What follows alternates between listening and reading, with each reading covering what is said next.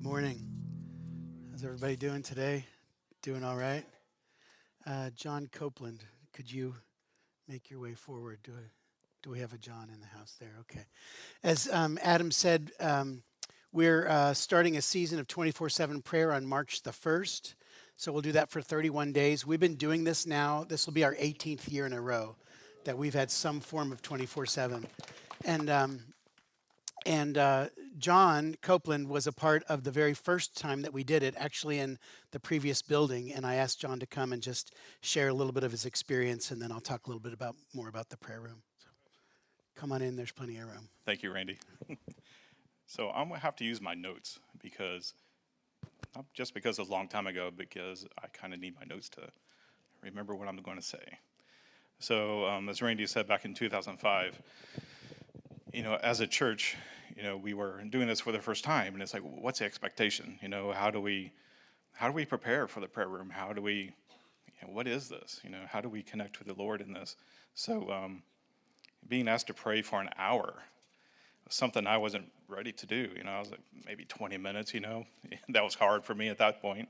But an hour, how am I going to pray for an hour? So, so I just had to really focus on that. And as we learned more about the prayer room and what it was going to be for the Lord and how we were to come to the Lord in the prayer room personally, and just to see how he would touch us. And during that time, it kind of made sense as we began to talk about it, not only in the church, but in our small groups. So prayer can mean anything. Prayer can mean anything as long as your heart and mind are focused on the Lord. So like being thankful for the Lord, being silent before the Lord, reading scripture, listening to worship music, and etc. As long as your heart is connected to the Lord and it's focused on the Lord. So the Lord, he'll give each of us what we need when we need it, and especially at the time we need it, right? And I didn't realize what I was going to receive in the prayer room was what I needed at that time, but he knew. The Lord individualizes his gifts so that we know when we receive it, it is from him.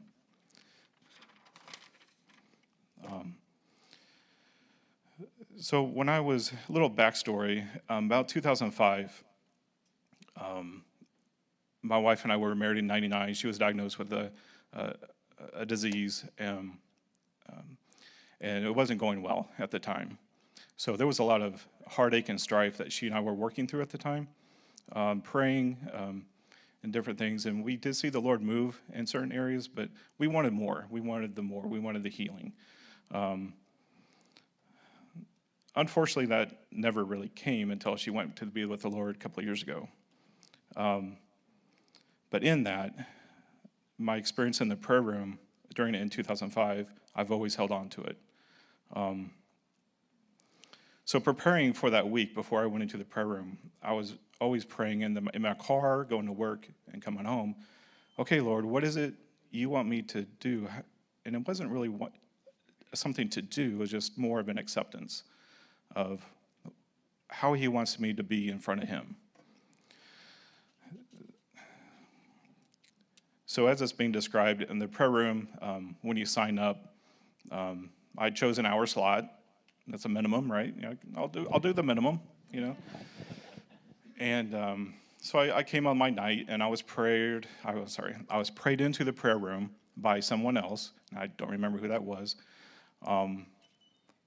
But I do recall before I went into the room that I was to take off my shoes and leave my personal belongings outside of the room so I can just be before the Lord, just an open slate for him. And when I entered into the room, there was some slight worship music playing. It was really soft, and just hearing from the Lord. I was like, okay, I really need to focus because I signed up for this, right? So I am reading, I'm walking around the room praying, and it was about 45 minutes into the prayer time, and of course, being the only hour, I'm looking at my clock. Okay, time's almost up. But the Lord had other plans. So I was reading scripture, and I heard an audible voice. Okay, let me back up. There was nobody else in the building, right? It's locked down. There's nobody else in the building. I heard an audible voice behind my right shoulder. And the word was for me. I see you. I heard the words, I see you. I immediately began to cry. Got on my knees and just wept. Because at that time, that's what I needed. I needed that confirmation from not only from the Lord, but just for myself, that I was seen in the hurt that I was going through for my wife, in the struggles I was going through personally, and that he saw me. And that's always been in my heart all these years, and it's never left. I've not heard an audible voice since, but I do hear in other ways from the Lord. So to encourage you, if you're not sure what the prayer room is all about, just take an hour. Sign up, be willing to hear from the Lord, because he will give you what you need when you need it. And if it's in the prayer room, it's in the prayer room. If it's not in the prayer room, it's in your home. It's through somebody else. So now when I sign up for the prayer room, I got 2-hour slots. I'm there 3 or 4 times a month, and expectant, of what the Lord's going to give me, And so I just encourage you to sign up in the prayer room, because you're not going to know what the Lord's going to give you when you need it. Thank you. Yeah. Can I pray for you? Yeah. Okay. You guys want to stand, and we'll just pray for John.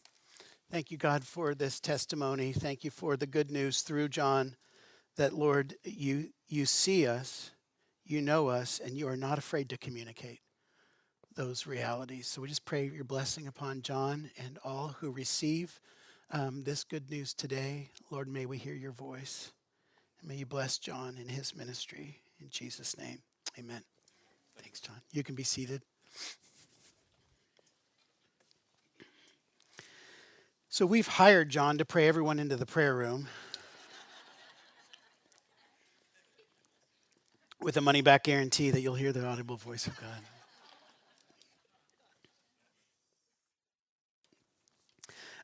Just to reiterate, we'll start not this Wednesday, but next Wednesday, March the 1st. We'll have a worship night here in the sanctuary, 7 to 8:30. We'll just worship, be before God, and then we'll pray the first person into the room. And then that room will be open 24/7 from March 1st to March 31st. Sign-ups, the sign-up will go up this week in the hallway, and you'll have lots of time and space to come and be before God. The theme this season is just one thing. I don't mean it's just one thing. I mean it's one thing. That is the theme for the prayer room, just one thing. And it comes from Psalm 27:4, where David says, "One thing I ask from the Lord, this only do I seek, that I may dwell in the house of the Lord all the days of my life, to gaze on the beauty of the Lord and to seek him in his temple." And so we're just going to come in by ourselves, with others, with our groups, with our friends, with our family, our coworkers, maybe a couple of enemies, bring them on in. There's room for everyone. And just ask God for this one thing, that we might be with him. Just simply to be with God. Now, we got some ways that will help you to do that, but I would encourage you, start planning now.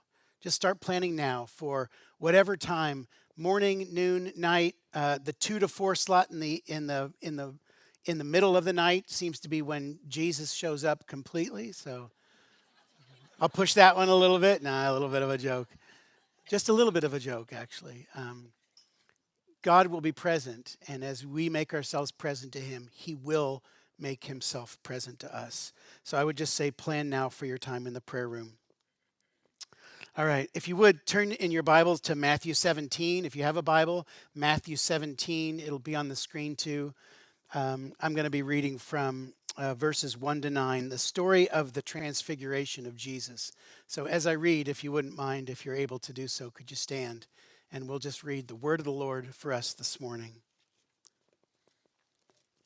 Matthew 17, verses 1 to 9. After 6 days, Jesus took with him Peter, James, and John, the brother of James, and led them up a high mountain by themselves. There he was transfigured before them. His face shone like the sun, and his clothes became as white as the light. Just then there appeared before them Moses and Elijah talking with Jesus. And Peter said to Jesus, "Lord, it's good for us to be here. If you wish, I'll put up 3 shelters, one for you, one for Moses, and one for Elijah." While he was still speaking, a bright cloud covered them. And a voice from the cloud said, "This is my son whom I love. With him I am well pleased. Listen to him." When the disciples heard this, they fell face down to the ground, terrified. But Jesus came and touched them. "Get up," he said. "Don't be afraid." When they looked up, they saw no one except Jesus. As they were coming down the mountain, Jesus instructed them, "Don't tell anyone what you've seen until the Son of Man has been raised from the dead." Let's pray. Holy Spirit, as you initiated this transfiguration and as you preserved this scripture, would you now give us illumination that we might know how to enter in, to receive, to learn, to digest, and to live out the reality of transformation as we gaze upon Jesus. Amen. You can be seated. So confession, I've never spoken about the transfiguration before. You'd think 21 years of ministry, you got to be assigned at some point, but I never have. If you've heard a message on this passage, the transfiguration, probably more than likely the message was about Peter. You know, Peter is the dumb schmuck who doesn't know what he's doing, and he's up there, you know, and he sees Jesus is transformed. Jesus becomes full of light, and Peter has this idea, this is good, let's stay here. And sometimes speakers or writers about the transfiguration will say, you know, Peter was so fixated on the moment, he wanted to stay on the mountain, but the real work is down in the valley. You got to get off the mountain, you got to go down and feed the poor and care for the needy, you know. So Peter gets thrown under the bus, usually.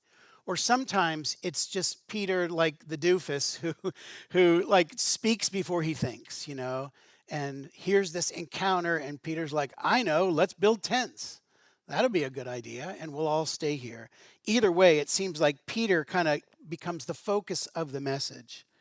But I want you to notice something, and I just want to say it out loud. I was going down a different track for this message till about Thursday, and then I read an article by a pastor who preached this differently, and it just struck me. So it'll be in my notes. You can see it. I'll give full credit.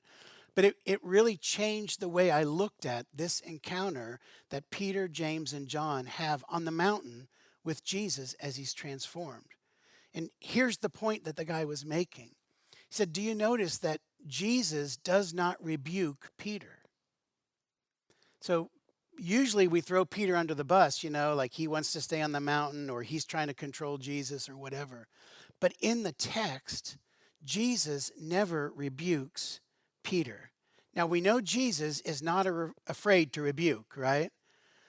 In our text, we see 6 days earlier, Matthew 16, you can read it for yourself. Jesus goes to the disciples and he says, now who do you say that I am? And then Peter says, you know, getting it right for sure, you are the Christ, the Son of the living God. And Jesus says, blessed are you, Simon, son of Jonah, for flesh and blood did not reveal this to you, but my Father in heaven. In other words, Peter, way to go. You aced this one. And right after that, in Matthew 16, it says that Jesus began to tell them that he would have to suffer and he would have to be killed. And then he would have to be raised from the dead 3 days later. And Peter says those 2 words that no follower of Jesus should ever say, no, Lord. He says, never, Lord. Certainly that wouldn't happen to you. And what does Jesus say to Peter? He's just blessed him. You're amazing. You're awesome. A+. By the way, get behind me, Satan. Because you are not thinking about the things of God. You're only thinking about the things of man. So Jesus is not afraid to rebuke even the star pupil, Peter.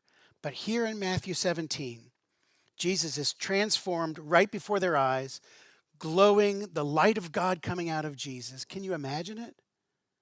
The light of God coming out of Jesus, and they're up on the mountain, and then Elijah, Moses, the lawgiver, Elijah, the prophet, sort of symbolizing all that came before Jesus. They show up, and the three of them are having a chat.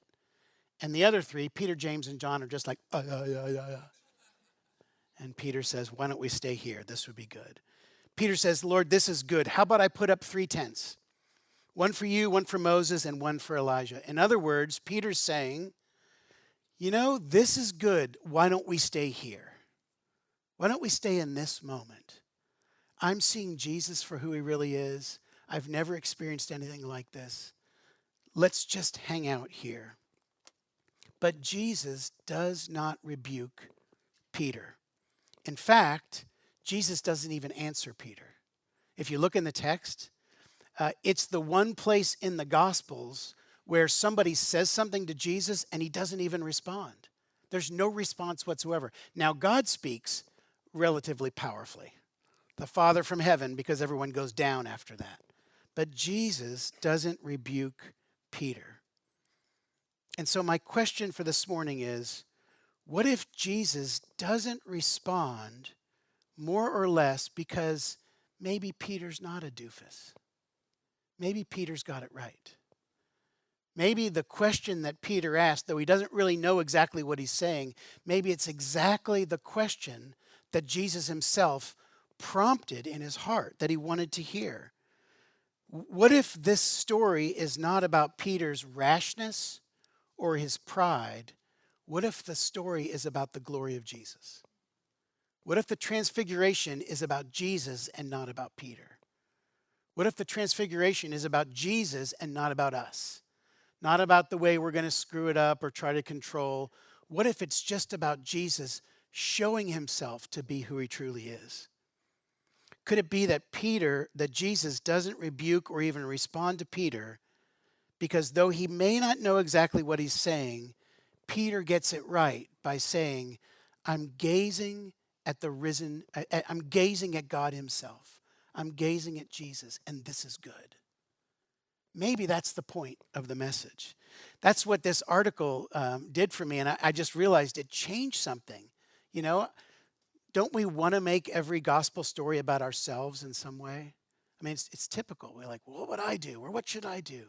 What if this is just about looking at Jesus? Maybe that's our introduction to this season of Lent and our time in the prayer room, is just to look at Jesus. What if Peter was right to want to make a place for the glorified Jesus to dwell right there in his presence?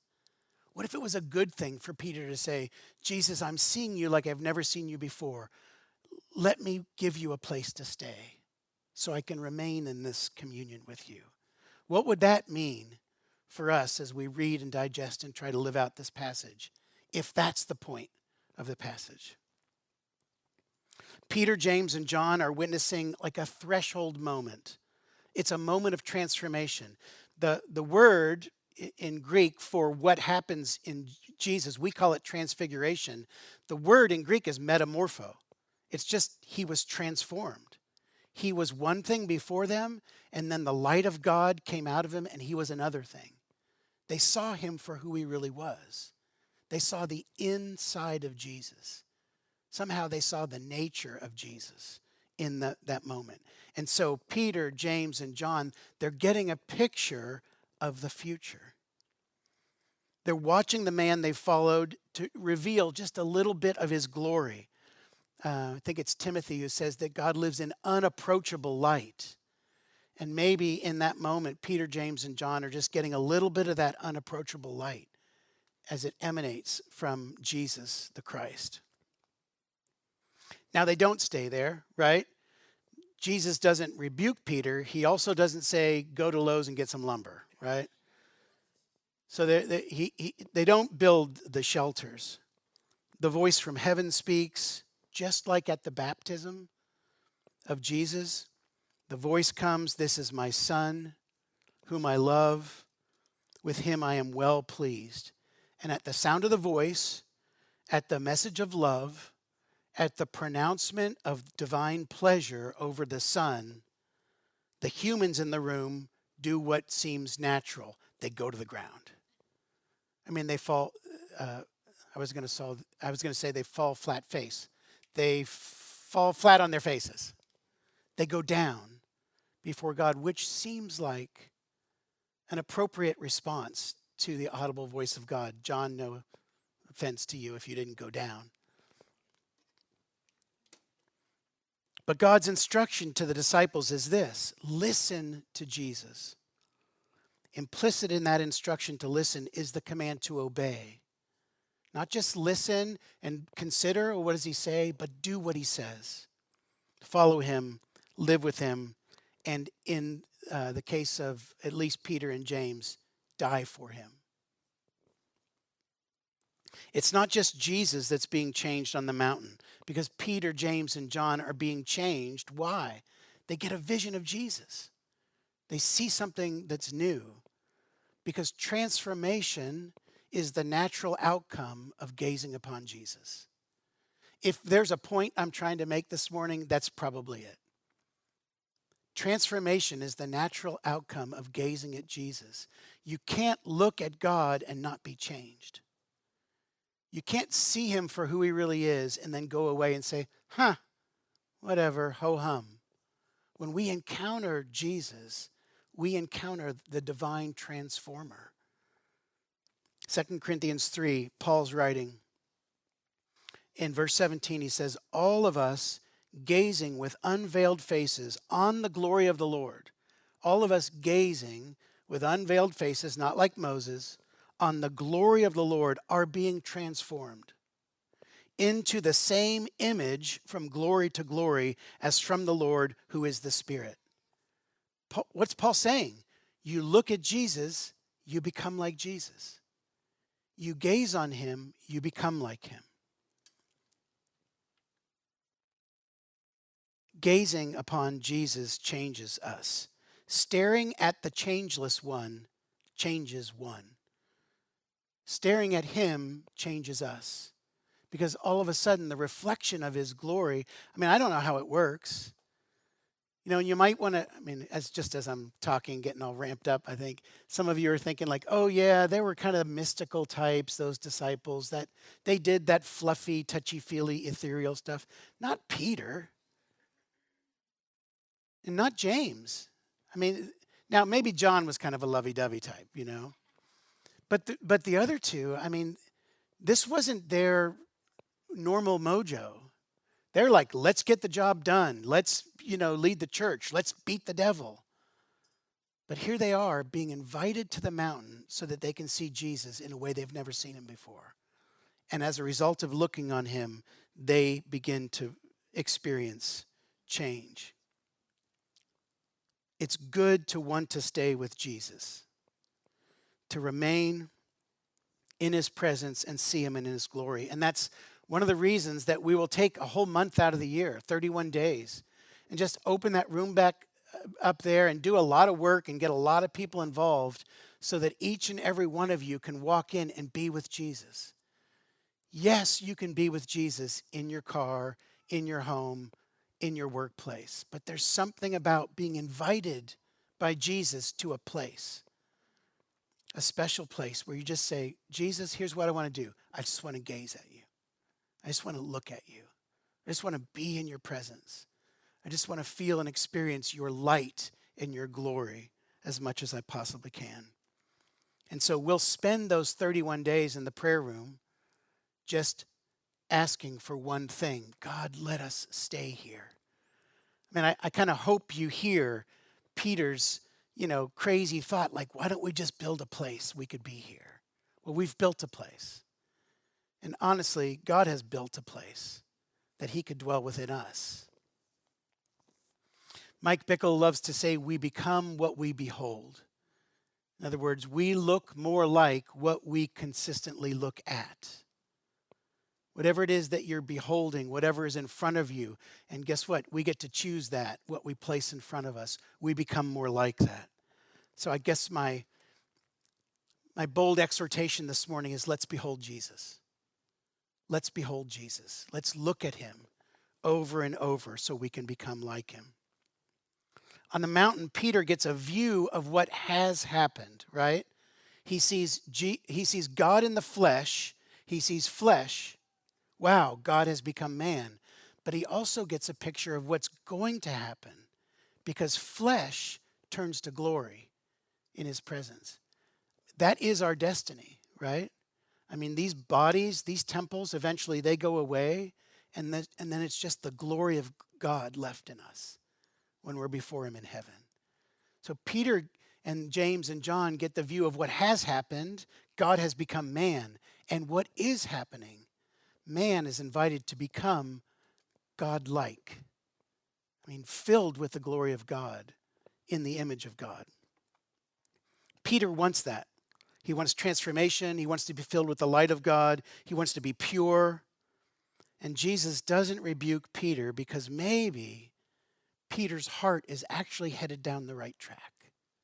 Oh, eventually we're together forever. I mean, maybe Peter had a picture of that. Eventually that's where we're headed. And, Peter's just like us. I want it now. Can't we have it now? Can't we be together now? We're made in the image of God and we're destined to become like Jesus, to be transformed. And we become like him when we look upon him. Because the more we see him for who he is, the easier it will be for us to see us as we truly are. Because you gaze at Jesus and you start to see yourself through his eyes. Now, that sounds, I don't know, does that sound weird? We're looking at God when we gaze upon Jesus, the one who created us in his image. And the reflection in his eyes is what we're truly made to be. So there is something about staring at Jesus and worshiping Jesus and being in his presence and taking intention that causes us to become more like him. It is God's work in us. So I'm going to encourage us, let's take the invitation of Jesus to ascend the mountain in these next 31 days to see him for who he really is. Unfortunately, I cannot give you 3 easy steps to hear the audible voice of God. I looked for that book on the Kindle. It wasn't there. I don't know how that works. Sometimes I think to myself, I want to have an encounter with God like that. And then every time I read in the scriptures, when people have an encounter like that, there's, the bejeebers are scared out of them. So I think, well, God, we could do that later. But we want him. We want him. I don't know how to do the 3 steps to hear the audible voice of God, but I can tell you this. Every encounter with God for a human begins with an invitation from God himself, and then the response of a human heart. And all over the room here, I have no doubt God's inviting us. God's inviting each person, come to the mountain with me. I can't tell you what will happen there, but I can tell you that if you look at him and you see him for who he is, increasingly, you'll become more like him. And that's a transformation that each of us, I know, we really want. It's not hard to look at Jesus, but it does take time. And Heather and I were talking earlier. The reality is sometimes it is hard to look at Jesus because we see purity and then we feel reality. And it makes us want to push away. But it's not the heart of God. So what does it look like practically to gaze upon Jesus? And worship, reading the Bible, silence, stillness, listening to God, responding to God, talking to God.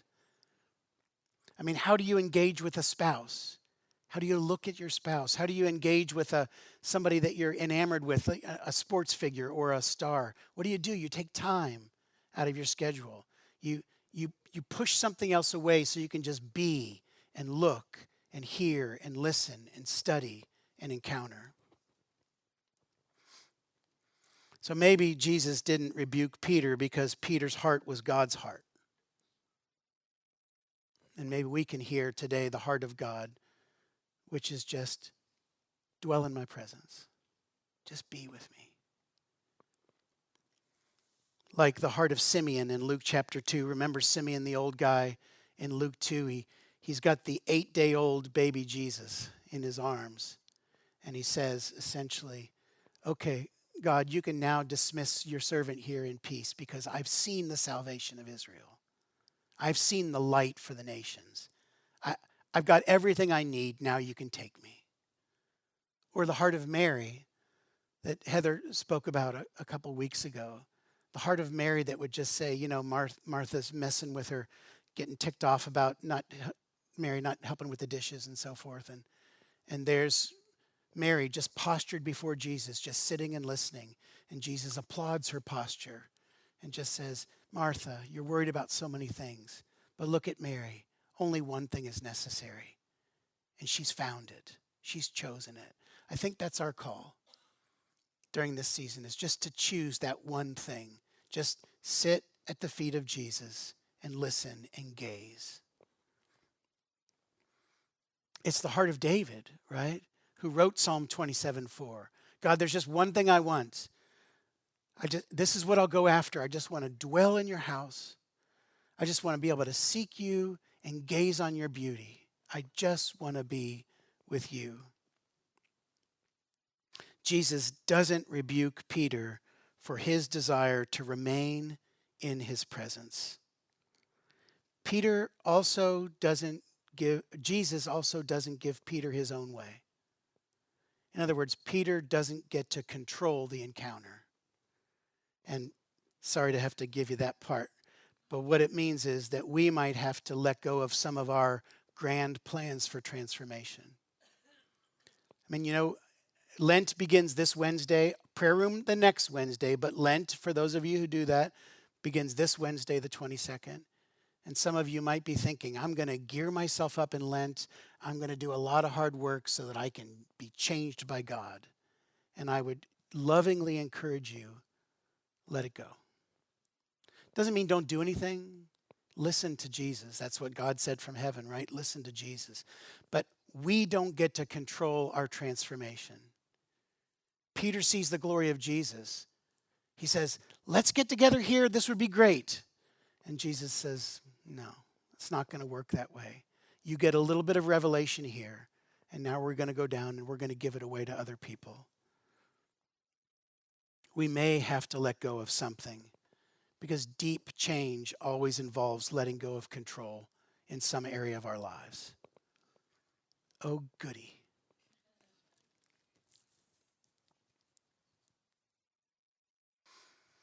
So, closing, now after the glory of God manifested in Jesus visibly, Peter suggests we build the huts, the voice of God. People go face down in terror. Jesus comforts them. And then two more things. Jesus says, now you've had this grand experience. Just one more thing. Don't tell anyone about it. Like, what? I had an encounter with God, and then God says, and don't tell anyone about it? I just want to give this to you. There are experiences we have with God that are not meant for others. And so as you have encounters with God, you pray, just like when you get a gift, God, is this for me or for someone else? You have an encounter with God. God, am I supposed to share this? And if so, with whom and when? Because not every encounter from God is meant to be shared.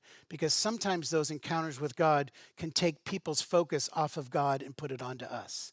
Like we would be tempted to make this about Peter. But it's about the glory of Jesus. So listen to Jesus. And finally, at the end of this big revelation and this, big encounter from heaven, Peter, James, and John are left with the most important prize that anyone could have. The text says, and then they saw no one but Jesus. The end of all this is they're just there with Jesus alone. They just see Jesus, and that's all they have. And apparently Jesus thinks that's all they need. Because then they walk down from the mountain, and they've got nothing but Jesus before them. In the end, it's not about wild and wonderful mystical experiences that reveal Jesus. In the end, it's about the gracious and loving God that those experiences reveal. So even as we gaze upon him And even as we get revelation, and even as we hear from him and we press in and God answers our prayers, let's not let our focus become experience, because experience is only meant to reveal the king. Let's let our focus be on the king and let him govern everything after that. Let's pray. Would you stand?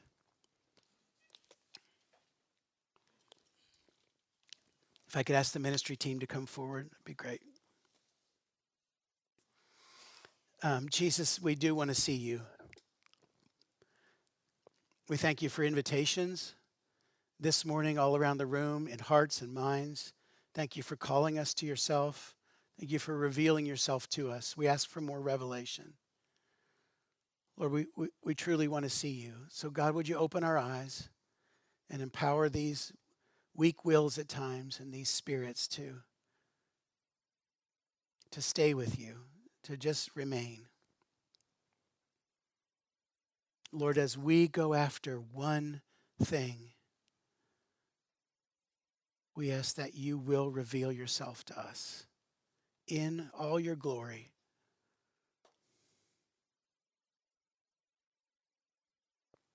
We pray in Jesus' name. Amen.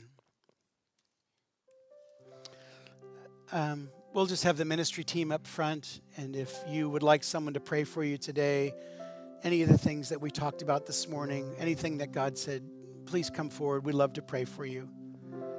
Encourage you again, come out to the congregational meeting tonight. You'll hear more about the prayer room and other things happening. 1 week from Wednesday, the prayer room begins with a worship night here.